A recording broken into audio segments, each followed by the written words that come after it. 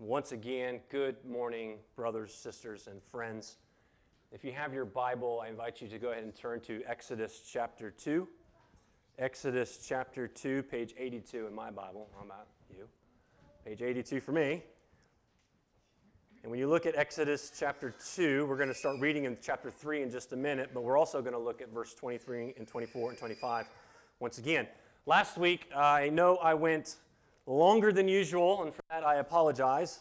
I wondered earlier in the week if I took on more than I should have at one time, and that turned out to be true. I should have listened to Bill on Thursday when he kind of laughed when I told him how far I was going.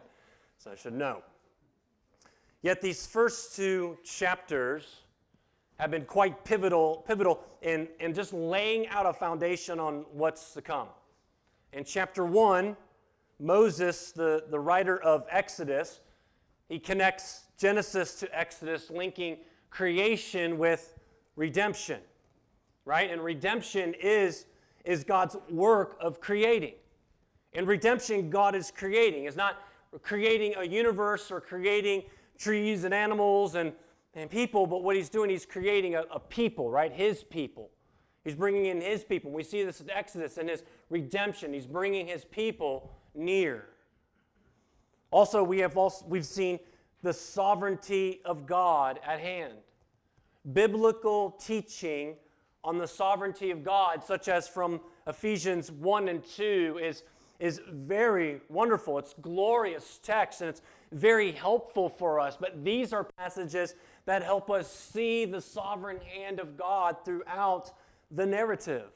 We see how God is sovereignly working, and his hand is moving throughout history. We see that he has been leading his people. We see how he is sovereign even through a Pharaoh who is wicked and evil, who is a part of the seed of the serpent. We see his sovereignty through the using of the Hebrew midwives to stand up and be courageous in the sight of tyranny, saving the lives of babies and children, which is prolonging and moving and multiplying the people. But also we see in these ladies how they are setting a precedent for life. We see how God's sovereignty through a mother and a sister and even the daughter of Pharaoh to save this one particular baby boy who would be the deliverer and would be displaying to all the world the pattern by which our sovereign God saves. We've also seen in the life of Moses that even though he grows up and he's a capable man, plenty of zeal and desire, but yet he could not save his people on his own. He could not take out Egypt on his own, nor could he gather his own, the Hebrews, to himself. Though he acted hastily, we see God's sovereignty in leading him to Midian for 40 years, where he would become a shepherd, a husband, and a father. Let's now look at chapter 3. Start reading in verse 1. Now Moses was keeping the flock of his father-in-law, Jethro, the priest of Midian. And he led his flock to the west side of the wilderness and came to Horeb, the mountain of God. And the angel of the Lord appeared to him in a flame of fire out of the midst of a bush. He looked, and behold, the bush was burning, yet it was not consumed. And Moses said, I will turn aside to see this great sight, why the bush is not burned. And when the Lord, Yahweh, saw that he turned aside to see, God called to him out of the bush, Moses, Moses. And he said, Here I am. And then he said, Do not come near.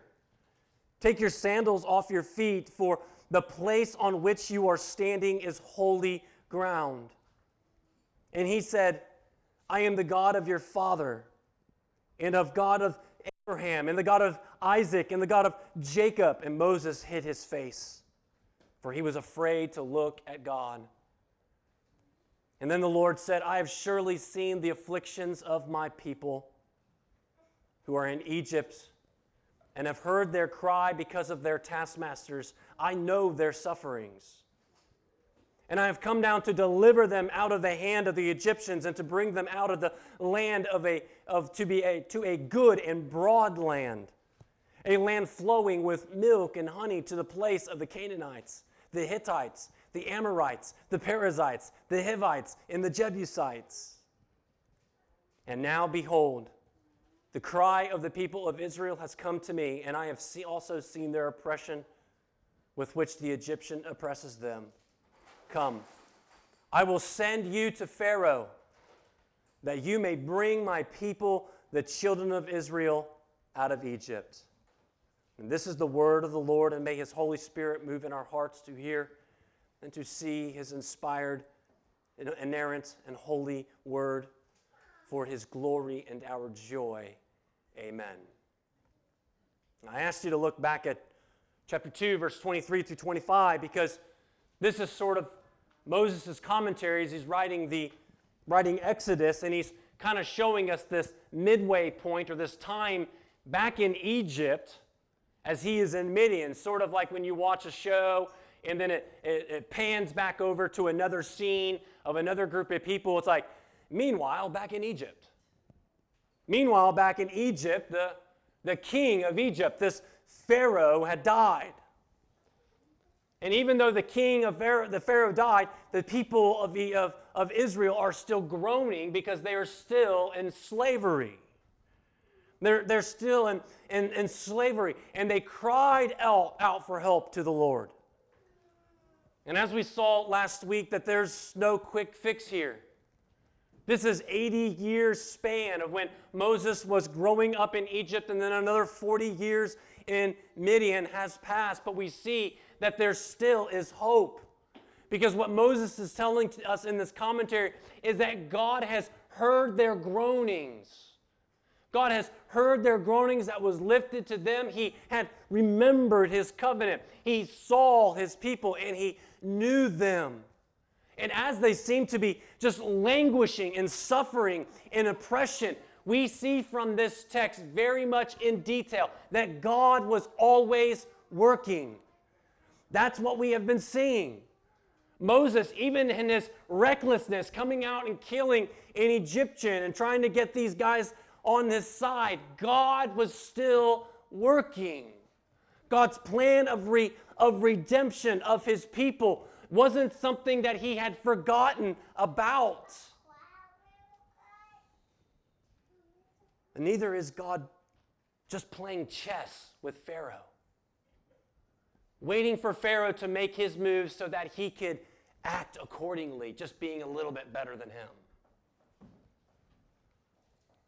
His plan of redemption, as we talked about last week, was told all the way back in Genesis 15 to Abraham. And he told Abraham that they would become sojourners in a foreign land, and they would be slaves there for 400 years. But he would judge that nation, Egypt, and he would bring them out. He would deliver them. He would exodus, right? They would exit. And he would give them the wealth of that nation.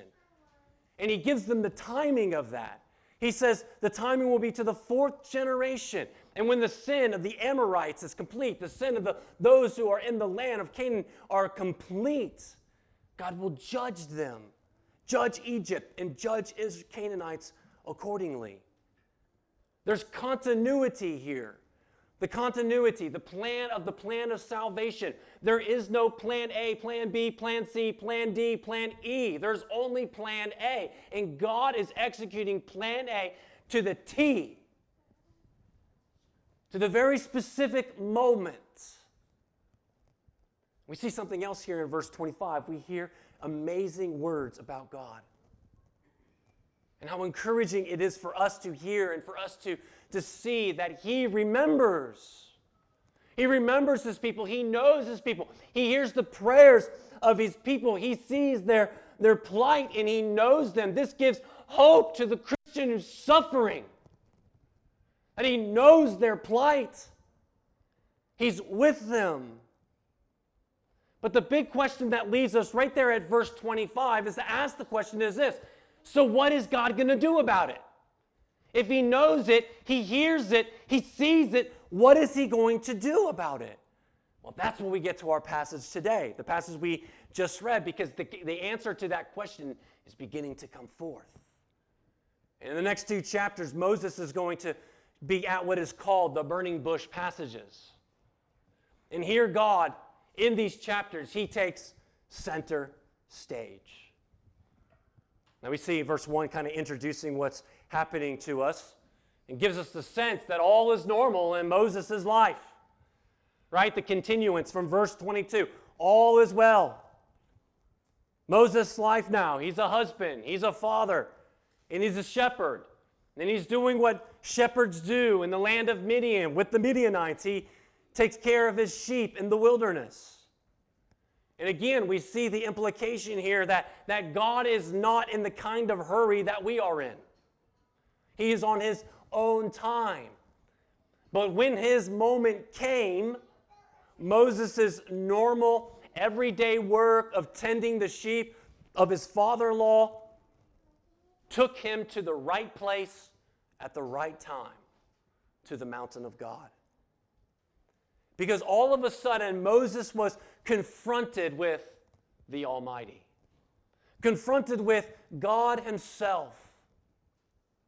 Oh, brothers and sisters, would you hear this? Oh, such is the wonder as the exactness of God's divine providence. And in his divine providence, bringing Moses to that mountain, we see God's faithfulness, his love, his sovereignty, and his providence. But in these verses, we see more of the character and nature of God. Because in Exodus chapter 3, 1 through 10, we are confronted like Moses with 2 more glorious attributes, and that is the holiness of God and the very presence of God. So first I want us to see how the Lord is holy. And as he is holy, he is above us. He is far above us. And as he revealed himself to Moses, we see God's holiness and how he is holy and how he transcends or is above all of his creation. And we've already talked a little bit about verse 1. Moses is a shepherd, a mighty prince of Egypt. And in the eyes of the world, how the mighty have fallen. A shepherd in the middle of nowhere. He's not on some religious pilgrimage. He's not on some spiritual journey to find himself, to have some kind of encounter with God, a walk in the woods. He wasn't searching for God. He was working. He was doing his job. It was just another mundane day of taking care of sheep. And he has done so for 40 years. He leads this flock, as it tells us, to the west side of the wilderness. Isn't that an interesting detail? The west side of the wilderness. And they came to the Mount Horeb, also known as Mount Sinai, the mountain of God. And then when we get to verse 2, it says that all of a sudden, something happens. Well, it doesn't say that, but verse 2, something happens. It says, and the angel of the Lord appeared to him in a flame of fire out of the midst of the bush. He looked, and behold, a brush that was burning, and yet it was not consumed. Now, this is quite the astonishing event. And we don't have all the particular details, how close Moses was, how far it was, and what was going on, what kind of bush it was, and what was all those things. But what we do know are the things that are the most important. And first we see that it was an angel of the Lord that appeared to him. And it's not until verses 4 through 6 does Moses then understand who it is that appears to him. Now, I don't want to spend too much time in unpacking what it means, that what the angel of the Lord appeared to him actually is. But I want to clear it up just a little bit. Clearly, there's a lot of mystery here. But verse 6 tells us who the angel of the Lord is. The angel of the Lord is Yahweh. It is the Lord God. This is what we would call a theophany, right? A physical manifestation of the presence of God. A theophany. But why describe him as an angel? Why would God come in the form of the angel of the Lord? Well, in Exodus, there are a couple more times where the angel of God shows up. Chapter 14, chapter 23, and chapter 33. In every one of these instances, we see how this angel of God is representing God. And they represent the presence of God. They represent the protection of God. They represent the honor and glory of God. And they represent the divine provision of God to his people. So when we look at this right here and it says, the angel of the Lord, we can understand that it's not just simply a messenger, which is what angel means, but this angel, this angelic being, represents the full deity of God. And yet he is manifested in such a way that the holy God can be in the presence of sinners. Now there is only a few other times where this happens.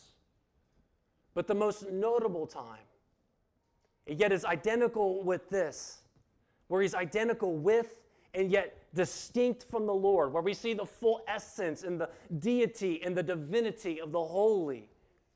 And yet he still accommodates himself. He condescends to dwell with sinners. And that is in the person of Jesus Christ. Many theologians then would say that this angel of the Lord is not only a theophany, right, a physical manifestation of God, but a Christophany, a physical manifestation of the presence of the Son of God. Either way, this is an angelic being representing the presence of God. And he has manifested himself, this angel of the Lord appearing to him as this burning bush. Right? It's on fire. Right? We have a picture of that. We see bushes burning.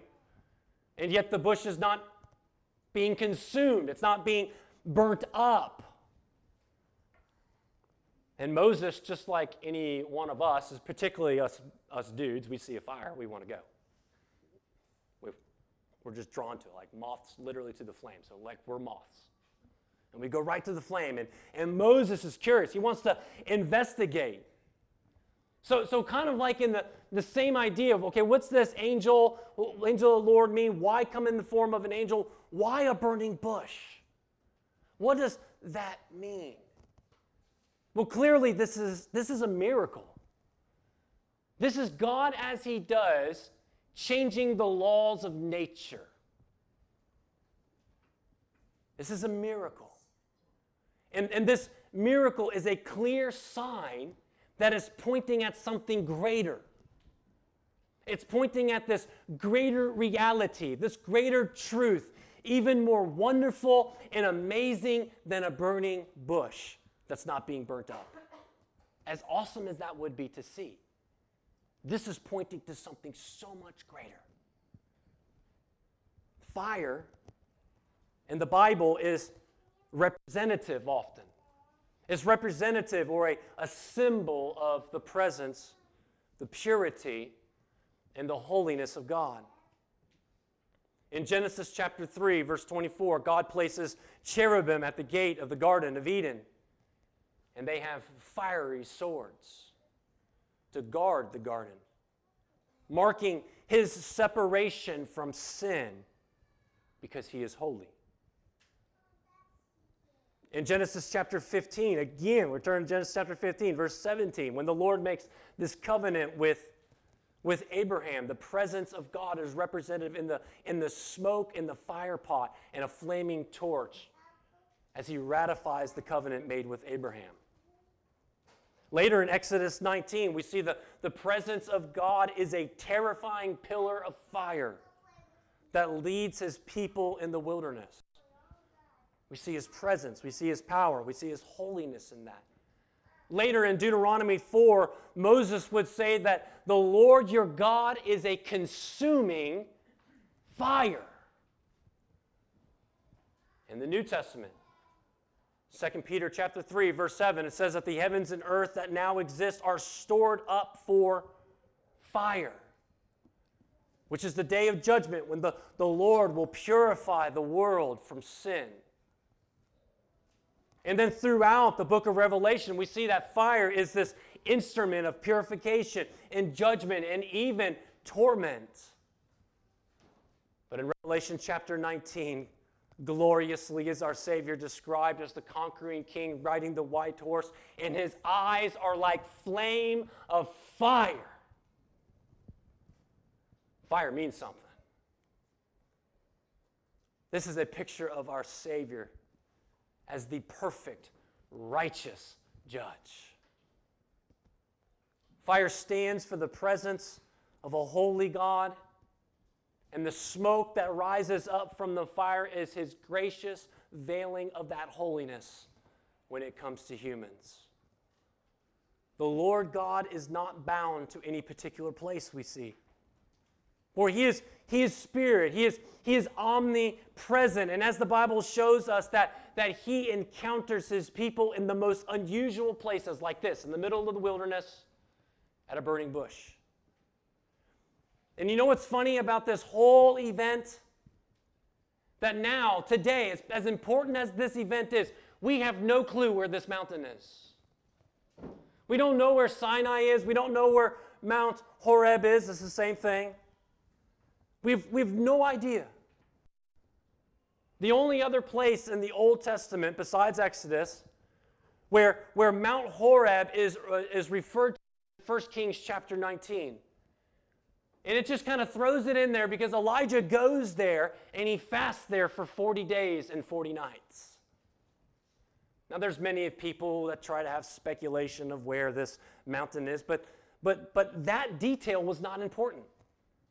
The detail of where this mountain is to the Israelites or even Moses isn't there because nothing is sacred specifically about that one particular place. Yes, historically significant, sure.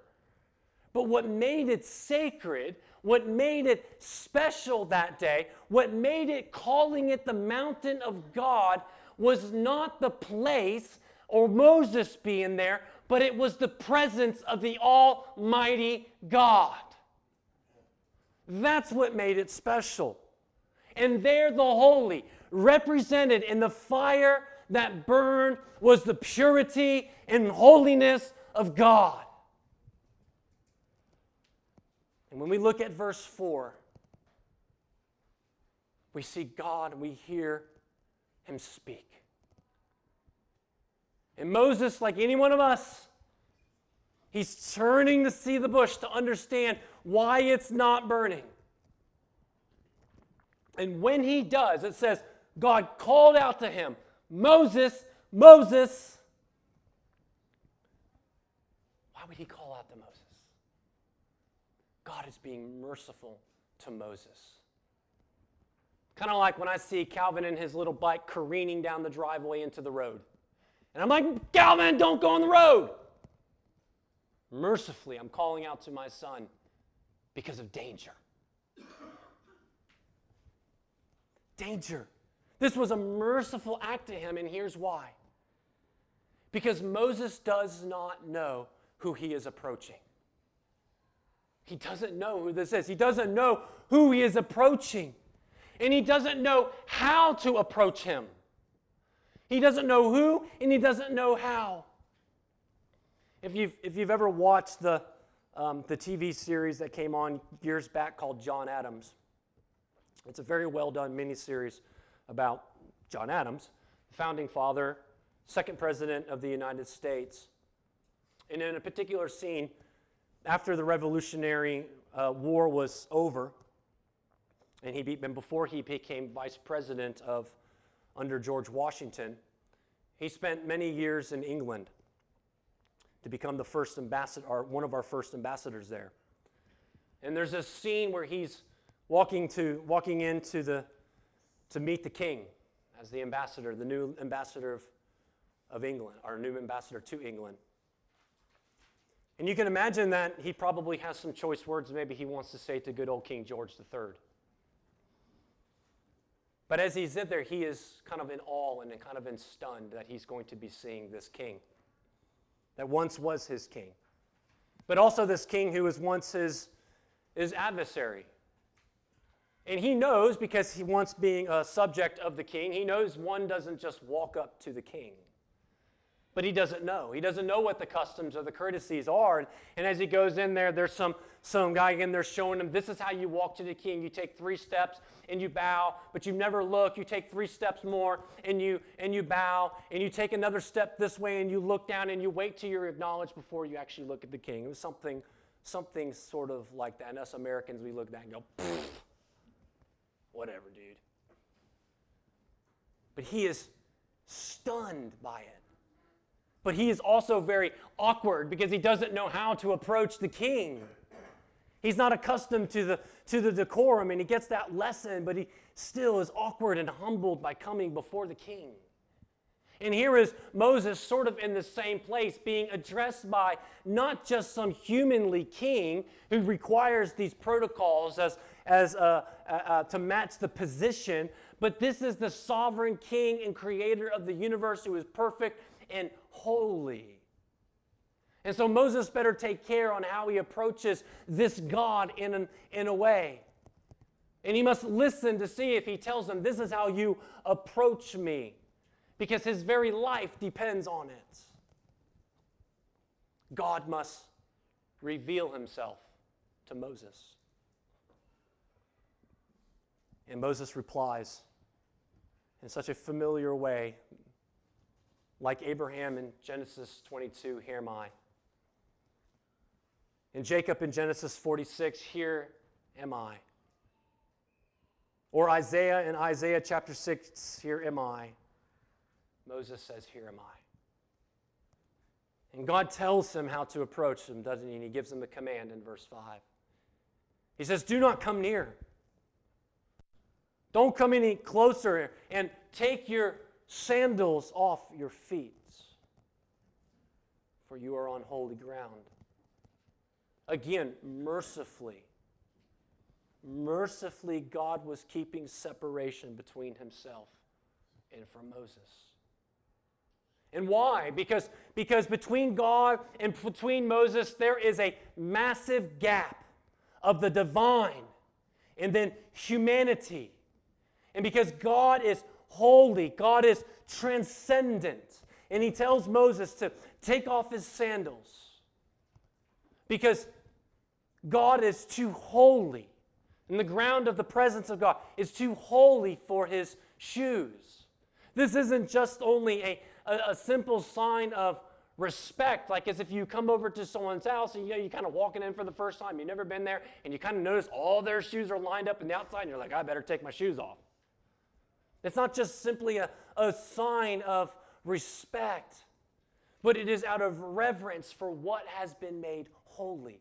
Again, the place isn't the special place, but it's the one who is there that makes it special. God's presence made it holy ground. It was God's presence.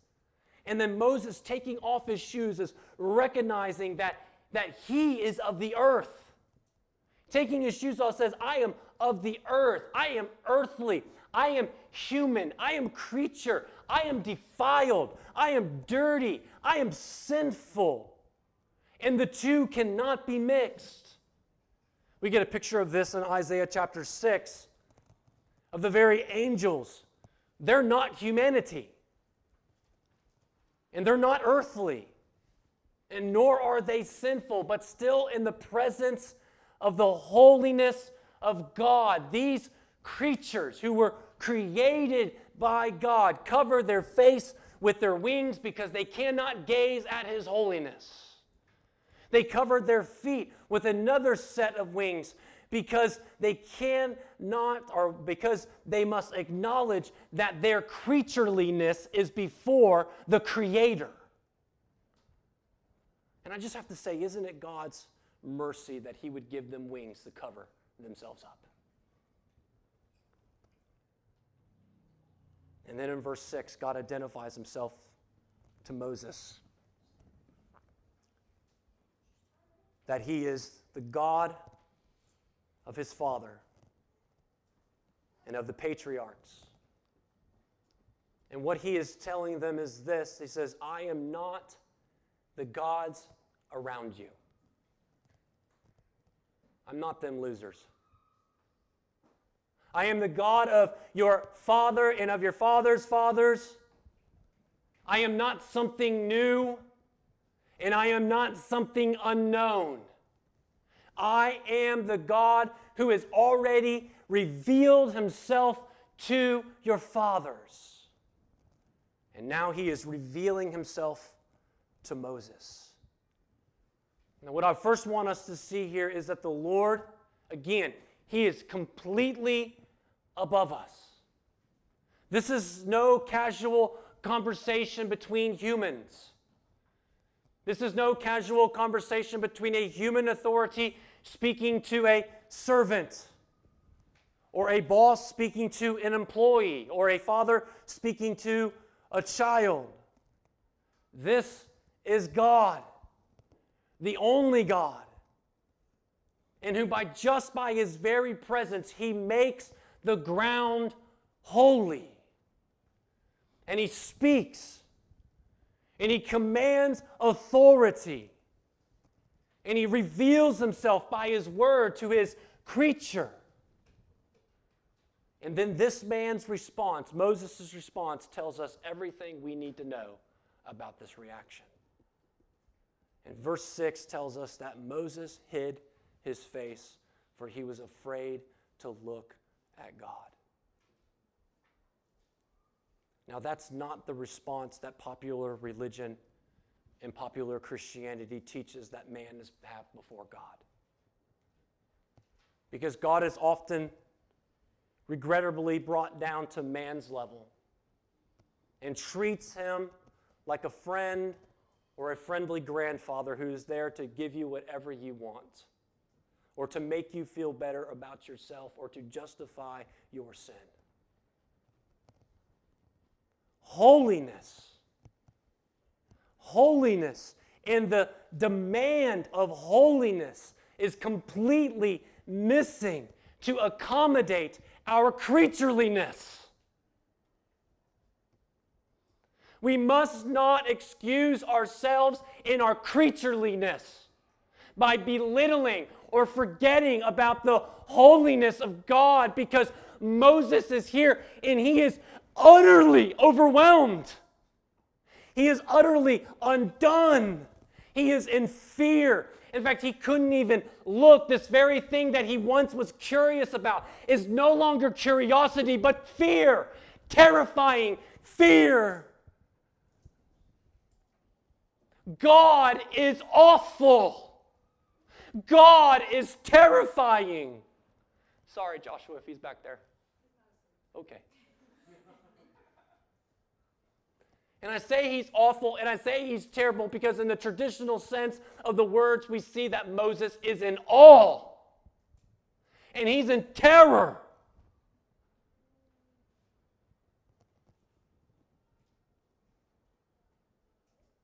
And the wrath of God wasn't being poured out on him.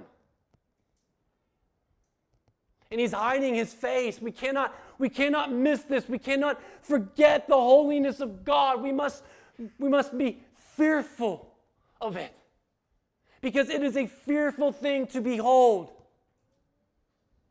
This is the second time in the Bible where the word holy is used. And it's the first time used in relation to God. And as we all know, it means to be separate, but if you really want to go to its very literalist meaning, it actually means to cut. It means to cut. Like if you have a steak, you're cutting it in half. You're separating it. But it means more than just separate. It means to be transcendent. And to be transcendent means that in every single way, God is above and God is beyond us. He is supreme and He is great. He is all-powerful. He is pure. He is righteous. And He's perfectly just according to Him, not us. Not man's law, not man's desires, man's emotion, but according to Him. He's transcendently separate. And because He's transcendently separate, that causes us to have fear and awe and terror because of that holiness. Because it is completely mysterious to us. It is so incomprehensible to us. And anything that is incomprehensible in this way is fearful to us.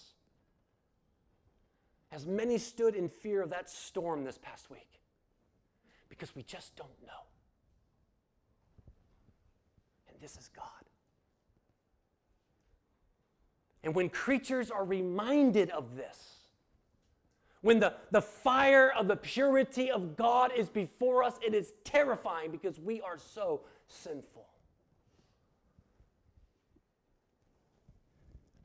Some of you probably know I'm going to have to go there, and here I go, R.C. Sproul, the holiness of God.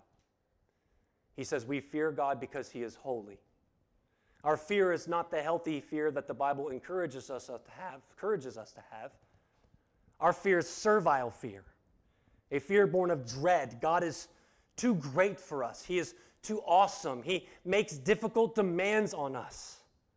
He is the mysterious stranger who threatens our security, and in His presence we quake and tremble. Meeting Him personally may be one of our greatest traumas. We are sinners. And in our attempt to find security, humanity can never come before God. We can never stand before God on our own. And if we try, it would only kill us, as it would have killed Moses that day. Because God is holy and He demands holiness of His creatures. And we cannot, because there is no one righteous, no, not one. And God cannot be any less holy than He is. And to be any less holy, He would not be God at all. And for Him to not be God at all, how terrifying it would be. And how terrifying it would be if our God was unholy. A.W. Tozer said in his book on the attributes of God, he says, I tell you this, I want God to be what God is. The impeccably holy, unapproachable holy thing, the all-holy one. I want Him to be and remain holy. I want His heaven to be holy and His throne to be holy. But I don't want Him to change or modify His requirements, even if it shuts me out. I want something holy left in this universe. And the reason why is because the alternative is unimaginable. The only way for us to approach God and to come into His presence, the presence of His holiness, is to become holy ourselves. And if that's the case, then alone we are in trouble. Because we cannot make ourselves holy. But as we know, this is not the end of the story. And it's true that we cannot come before God. But what we see here is not Moses going to God, but God has come to Moses.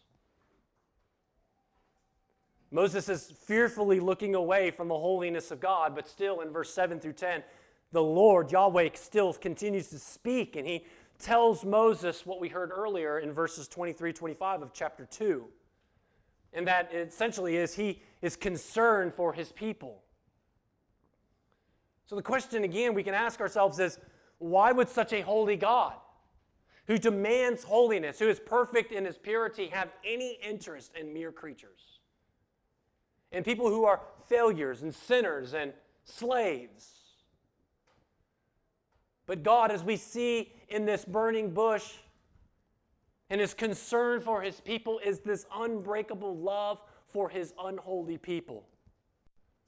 And as He reveals Himself to Moses, He has shown His concern for them and how He is going to work to fulfill His promises and eternal purposes for his glory and for their joy and for ours as well.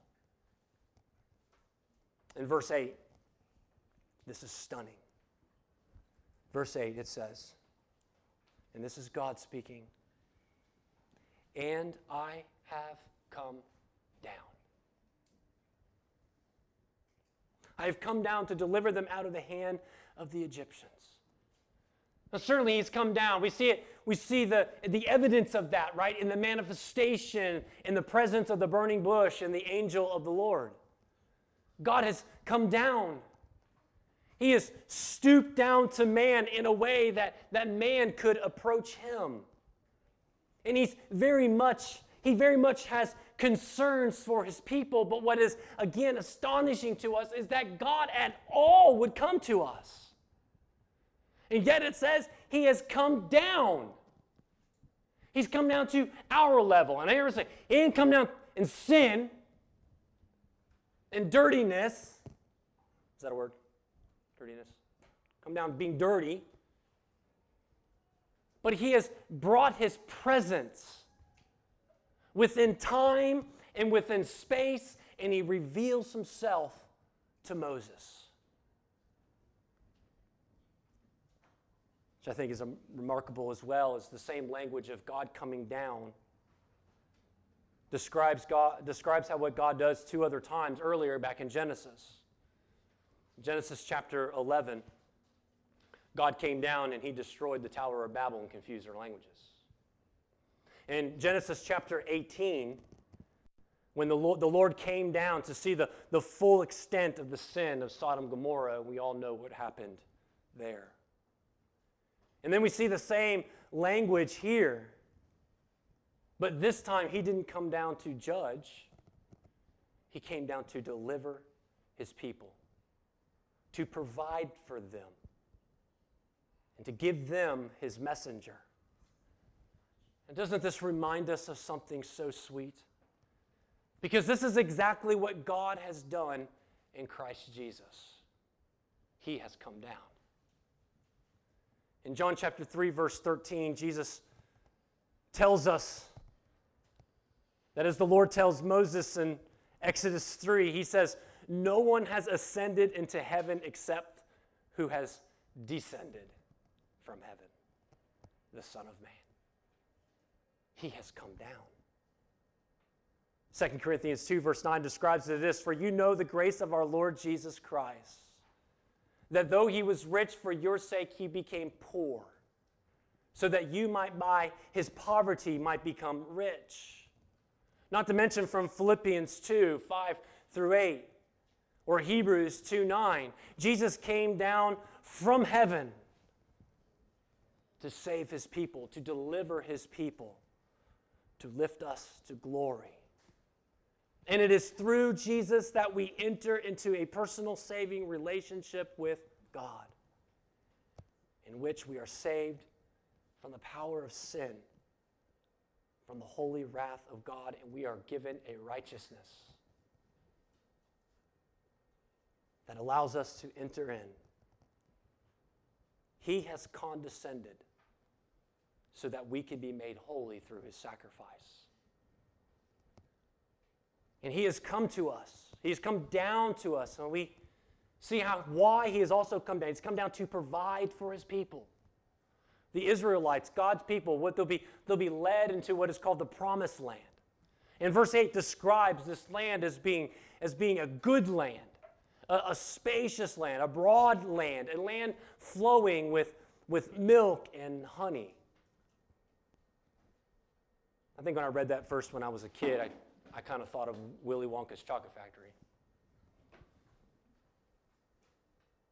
And I tell you, this sounds pretty good to people who are slaves, doesn't it? You mean we get our own place? That's our own home. It's not the Egyptians' place. A place that's going to be fertile, a place that's going to be rich, a place that's going to have plenty of room.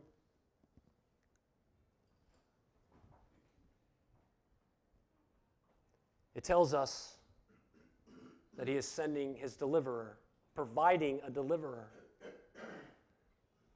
And he gave Moses, right? This deliverer, this Moses, he provides Moses a way to come and to stay there at the beginning of the passage. But the Lord's also, in his purposes in condescending, was to take Moses and to send him. Moses says, "Here am I." Verse 10, Moses is commissioned to do what? To go to Pharaoh. To go to Pharaoh and to bring out of Egypt those who are oppressing them, to bring out your people. Bring out my people. The Lord is appointing Moses to be their deliverer. But he's also appointing Moses to be his mediator. To be his mediator. God himself is the ultimate deliverer of his people, and he uses Moses. And here again we see, like Moses the greater, Christ also came to be our mediator and our deliverer and our Savior. 1 Timothy 2:5, for there is one God, there is one mediator between God and man, the man Christ Jesus, Hebrew 8:6. But as it is, Christ has obtained a ministry that is much more excellent than the old, and as the covenant he mediates is better, since it's enacted on better promises. Hebrews 9:15. Therefore, he is the mediator of a new covenant, so that those who are called may receive the promise of eternal inheritance, since a death has occurred that redeems them from the transgressions committed under the first covenant. Moses became their mediator and deliverer. He became their mediator between God and man, not to speak his own words, but to speak God's word. To speak God's word. God was providing for his people with what? His word. He was giving them his word. And I want you to see, this is huge in this passage, that the presence of God is directly linked to the word of God. The real revelation to Moses that day, brothers and sisters, was not the burning bush. But the real revelation to Moses that day was the words of God. Was the word of God. And even though Moses saw the burning bush that day and he was curious and he went up, he didn't leave curious anymore. He left terrified, as he had the words of God, as God had spoken to him. God's word is the real revelation here. And what Moses writes about, what he writes about here is not some fallible human reflection on some weird existential experience, but it is what God himself has said to him. And what did God speak to Moses? What did he reveal to him? He revealed to him his concern for his people and how he's going to lead them out and how he's going to use Moses to deliver them. And Moses is sent to his people with what? With God's word. And he's sent with God's word to Israel. And he's sent to Pharaoh, as we will see later. This is the word of God. Let my people go. The authority is not Moses with his little wood staff. His authority is, this is the word of God. You better be obedient. Brothers and sisters, and what we see here in the Bible is God's word is how God encounters us. He always comes to you with his word and through his word. His holy scriptures, as they were delivered to us. We do not look for signs. We do not look for wonders. We do not look for prophecies or even little voices in our heads or pulls on our hearts.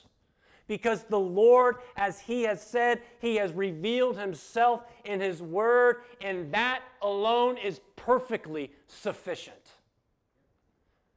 And to look anywhere else would be to miss what God has said. And God sent his son, like Moses. His son who condescended in the human flesh, and yet without sin, the Word became flesh and dwelt among us. He came down. And we have seen his glory. And guess what? Because Christ has come in the flesh, that glory has not crushed us. It has not killed us. Glory as of the only Son from the Father, full of grace and truth. Isn't this good news? Amen. And the pattern in Exodus is the pattern by which the Lord has saved us ultimately through his Son, Jesus Christ. He is terrifyingly holy. Terrifyingly holy, where none of us could ever stand. But God, right? I mean, this is a but God passage. Exodus chapter 3. But God, Moses tending sheep as an old man in the middle of nowhere, but God shows up in a burning bush to speak to him his words, to reveal to him, this is how I'm going to save my people. And you are going to be my deliverer, and you are going to be my mediator to his people. But God, being rich in mercy, because of the great love with which he has loved us, that even when we were dead in our trespasses and in our sins, he sent his Son. And by his grace, he has made us alive together with Christ. And that's not my word, that's God's word, Ephesians 2, 4 through 5. He has come down to dwell among us and to save us. And he has given us his word. And as his people, if you are in Christ, then his presence is with you this very morning by his Holy Spirit. Oh, what a gift. What a gift. And turning to Romans 8, he says, there is therefore now no condemnation for those who are in Christ Jesus. For the law of the Spirit of life has set you free in Christ Jesus from the law of sin and death. Verse 9, you, however, are not in the flesh, but in the Spirit. In fact, the Spirit of God dwells in you. If anyone who does not have the Spirit of Christ does not belong to him. But if Christ is in you, although the body is dead because of sin, the Spirit is life because of righteousness. If the Spirit of him who raised Jesus from the dead dwells in you, he who raised Christ Jesus from the dead will also give life to your mortal bodies through the Spirit who dwells in you. God is above us, and he is holy. But he has come down to redeem his people and to dwell with his people. And he has given us his Spirit. What glorious good news that we can be reminded of this morning. And all God's people say,